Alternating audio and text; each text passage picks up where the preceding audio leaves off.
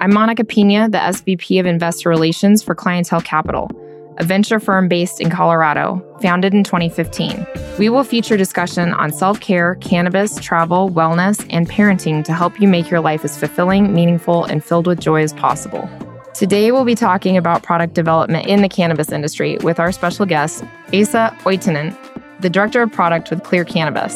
Esa has a background in manufacturing and analytical testing. He currently works on product innovation, research, and development, which is why we are so excited to talk to you. Thank you, Esa. Of course. Yeah, no, it's my pleasure. Tell me a little bit about how did you get into product development and what are some of the most exciting or interesting aspects of creating new products? So I got into product development when I was working a commercial testing lab in California called CannaSafe, which doesn't exist anymore. But they, at the time, were the top testing lab in the state.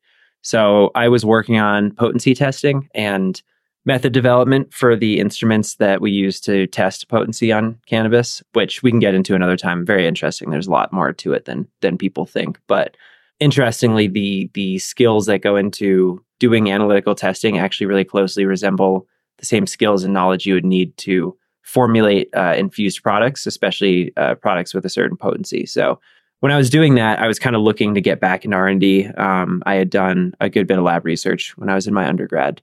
And a former boss of mine contacted me because he had started a job at a new cannabis company and was looking to hire somebody on as an R&D associate. So I had the know-how on how to formulate products and a lot of lab experience, and it just kind of worked out. That was how I got into it.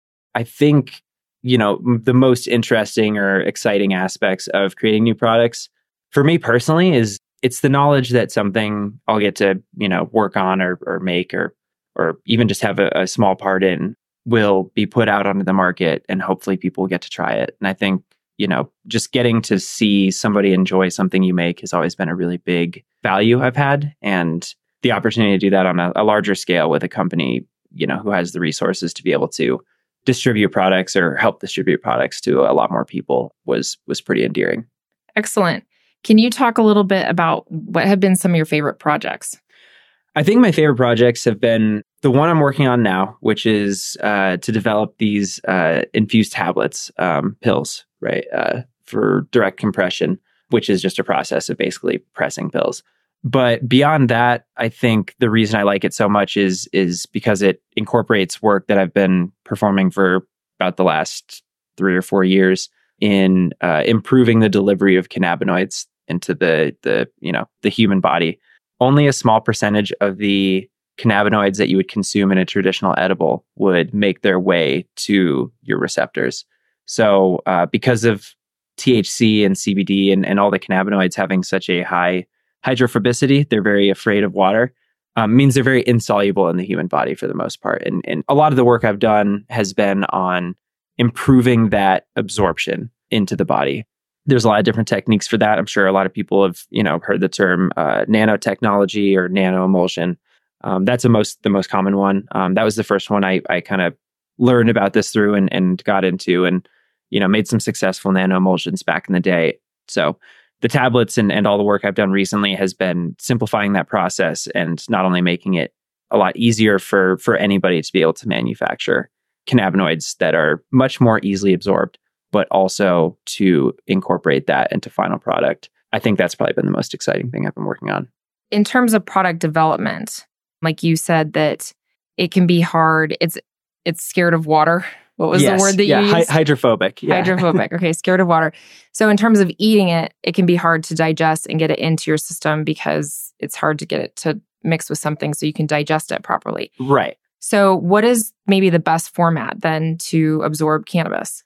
If we wanted to go with the absolute best format, direct injection would be the best. So there's a reason that when you go to the hospital that IVs are used. It's because delivering drugs or anything directly through injection or through a needle into your bloodstream is the most efficient way to ensure that you're getting the full dosage that you're preparing of whatever drug you're delivering. Eventually it will be metabolized by the liver as your blood gets cleaned through the liver, but it's going to go everywhere else first. Edibles are kind of the other end of that spectrum where if you eat cannabinoids, even though they will absorb into your circulatory system eventually, they're going to have to go through the liver first and they're going to get processed. And your liver does exactly what it's supposed to, which is destroy foreign substances. So it will begin to metabolize cannabinoids. Delta 9 THC gets metabolized in something called 11-hydroxy THC. And a good chunk of that will be metabolized before any of it actually makes its way into your body. So we use the term bioavailability, which is basically just describing if you take a drug through any, method of delivery, whether it's injection or an edible or smoking, how much of that is actually making its way into your bloodstream. For edibles, it's close to probably about 5 to 10%. And I'm kind of throwing that number out a little bit, but if memory serves, it is down there for a traditional edible with no assistance or no other treatments made to it to help improve that absorption. What's interesting is cannabinoids they absorb very well. It's just the solubility that prevents them from moving properly in a way that allows them to absorb. So if they were a BCS class 4 drug, which is just basically a system used to describe different kinds of drugs and how they interact with, being taken up by the body, that would mean they'd have low absorption and low solubility. I don't know if edibles would work at all, but because they absorb well, edibles have worked, they just don't work very efficiently. So improving solubility helps allow cannabinoids to move where they need to quicker before they get destroyed by the liver. So when you're developing a new product, then you have to take into account the consumption format.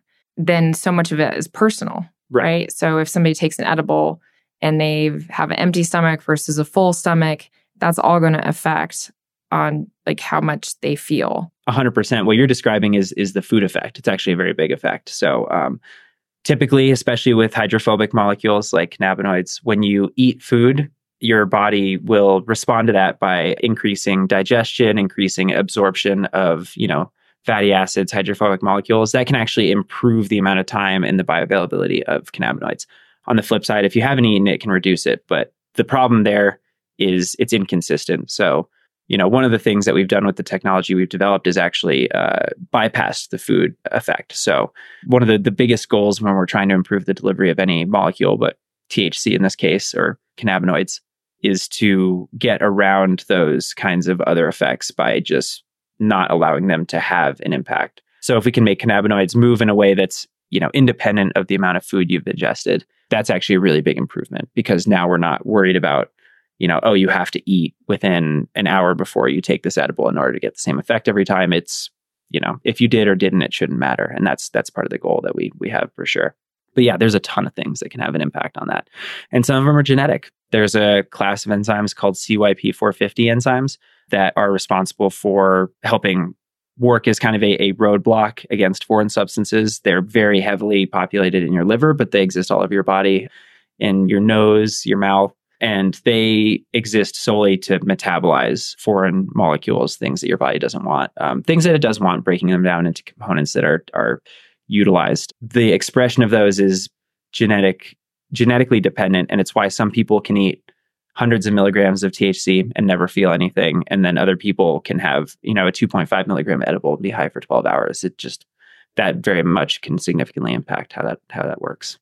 Definitely makes it difficult to make consistent products when you don't know the biology of all the consumers taking the product. Totally, it does. And the FDA recognizes that and also requires things to be consistent. So I know we're nowhere near this point yet, but looking at the future, if we're looking at kind of regulatory changes, if the federal government or the FDA were to take on cannabinoids and treat them the same way as they treat other compounds, then I think most of the products on the market, as far as edibles or ingestibles go, would not be considered functional up to the degree that the FDA requires. So they would have to overcome those problems we're talking about and make the experience more consistent to prove that the drug is going to function the same way for everybody, the way that it's intended to. And just kind of a side note on that, because of that and because of the difficulty in doing that with hydrophobic molecules like cannabinoids, there's been a really big deficit of hydrophobic drugs in the market for a long time, because it adds difficulty in order to make final products that deliver drugs consistently when they're hydrophobic. And so it was almost a general rule in pharmaceutical sciences for a long time, particularly in the US, to just avoid drugs below a certain, hydrophilicity or that were too afraid of water. we're seeing that shift now, and cannabinoids are kind of perfectly positioned to take advantage of and help. Research in cannabinoids are helping to boost the addition of a lot of those hydrophobic molecules, which is exciting because there are a lot of really useful drugs that just weren't used at all because they were too hard to deliver, or they didn't, fit into the easy box that a lot of developers tried to put drugs into. But that is definitely something that is going to play a factor in the future as the FDA kind of, if federal legalization happens and the FDA takes on cannabinoids and they treat them like they would treat any other drug, which is what I would assume they would do, that will definitely be something that will have to be addressed, especially if it wants to be commercialized for a larger patient population than things like Epidiolex, which are given special treatment because they're released under the orphan drug program and are only required to be, or only for a very small population of patients with very little other treatment options. So the FDA makes more lenient rules for those kinds of applications. And that's the orphan drug program okay. Yeah. So basically, it's the idea that if you have a small patient population, has to be below a certain number of people, and the condition is severe enough and there's not enough medication, then the approval process becomes a lot easier. So instead of spending it's like $2 billion or more that you have to on a brand new drug application and NDA, they take a lot of that red tape out, and proving things like bioavailability, which we discussed earlier, usually has to be above a certain threshold. Those requirements get lowered or negated entirely. So you don't have to have the 57% bioavailability or whatever you would have to have typically. You can go with a lower one as long as you're showing that the net improvement is worth the lack of refinement for the patient population you're trying to treat. So a little bit is better than nothing is essentially the idea behind that kind of a program. Got it. Just to go back to something you said earlier, I think I had this totally wrong, and I've had this wrong my whole life. I thought that when you took an edible, you shouldn't eat. And I think what you said was that you should eat because then the digestive juices are already going. Mm-hmm. And I had always thought of it as if you eat and you have food in your stomach and then you put an edible on top of it, then it totally gets lost in the food and then you don't feel anything. It's interesting. And I think some drugs actually do function that way, weirdly enough. I mean, there's no hard and fast rules. But to my knowledge, especially with hydrophobic drugs, typically, we do see that when you eat and you start to activate genes that produce enzymes that help destroy or break down or transport the broken down components of whatever food you're eating, the oils, the fats, that sort of thing, that it will improve the overall absorption of the cannabinoids into your lymphatic system. So for somebody who's looking to buy an edible, you said that there's some products where you just kind of skip the whole digestion issue altogether, and it's able to bypass that. Does it say that on a product? Like, what are you looking for when you look at edibles?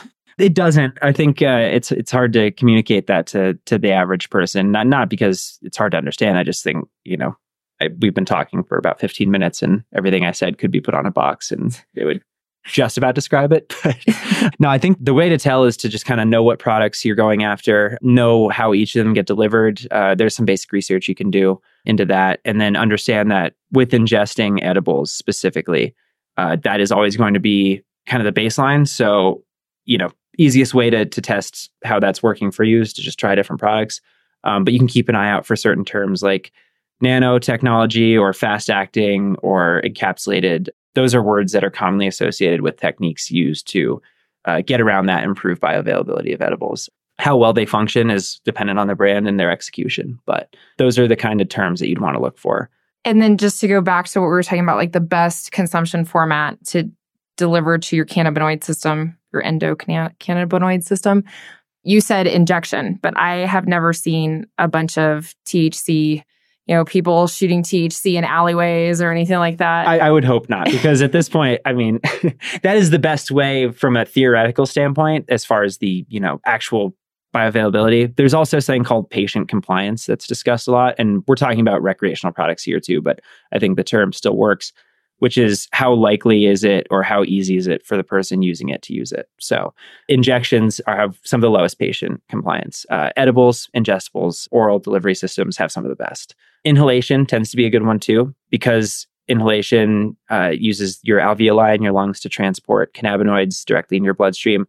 You actually still do get some of the breakdown in your lungs from the CYP450 enzymes because they also exist there. And the bioavailability isn't amazing, but it's certainly better than it is for a typical edible. And it's good enough. And also the format's familiar enough to a lot of people that, there's no reason to inject THC because smoking it does exactly the same thing and provides no lesser benefit over injection. We also discussed hydrophobicity. So in order to do an injection anyways, in a way that would be non-harmful, you would still have to treat the cannabinoids in a way that allowed them to become water soluble, at least just to get them into solution in order to inject. So yeah, there's a reason you don't see it. It's because it sucks. It's not going to make it any better. And honestly, when they've done experiments injecting people with THC back in the day, which is a long time ago that this happened, they found that pure THC injections caused a lot of paranoia and a lot of anxiety. So I think people have found that cannabinoids work better when they're ingested with other cannabinoids, and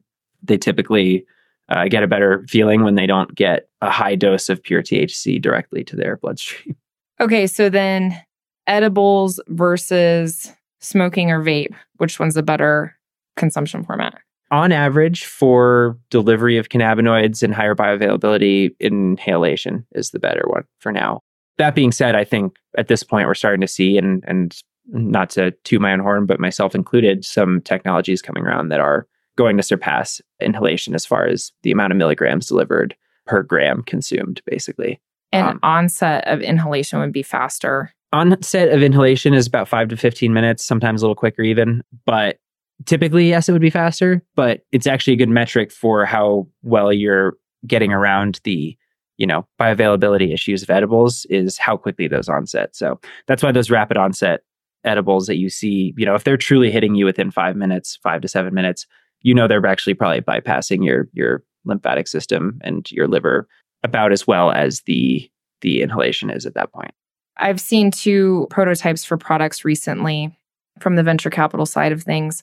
One was a nasal spray, and then one was like an inhaler, because I know vaping and smoking sometimes still weirds people out. So nasal spray versus inhaler, what do you think? It's hard to say. I did research on nasal sprays a while ago. They're actually a pretty promising format. The issue there is probably more patient compliance. Again, not everybody loves to shoot things up their nose, myself included. But it's not the worst. There is a high concentration of CYP450 enzymes in your nose as well, though. So you definitely have to do some certain treatments to cannabinoids or modify their delivery form to avoid them getting totally destroyed in your nose. And you're also going to want a good particle size that doesn't cause them to clog or get condensed there. But it's hard to say. I think they're both pretty valid. Different ways of delivery for sure. I personally would prefer, I think, an inhaler. I've also tested a dry powder inhaler recently, which is very interesting, and a propellant-based inhaler, neither of which have any combustion. And I think that's really cool. So that kind of takes away some of the stigma and fear around, vapes or joints or whatever you would smoke. But yeah, it's hard for me to say. I think that would almost come down to personal preference and then just how well is each one working. At the end of the day, that's going to be, I think, the best metric is if you're able to get better effects out of the nasal spray, but and the patient compliance is good and people don't mind taking it, then that's probably a better option. Thank you so much. I think we could probably sit here and talk all day about this, but that is really all the time that we have. So thank you very much for joining me. And I'm excited to hear about all the new products that you're coming out with. That's great. This has been very entertaining, and I hope that the listeners heard some information to help enrich their lives and maybe help them select an edible or two in the future. As always, thank you for listening to Let's Get Clear. If you enjoy our show, please like, subscribe, and follow us on social media. This is Monica Pina, and remember, the journey is yours. Find joy and enrich your life.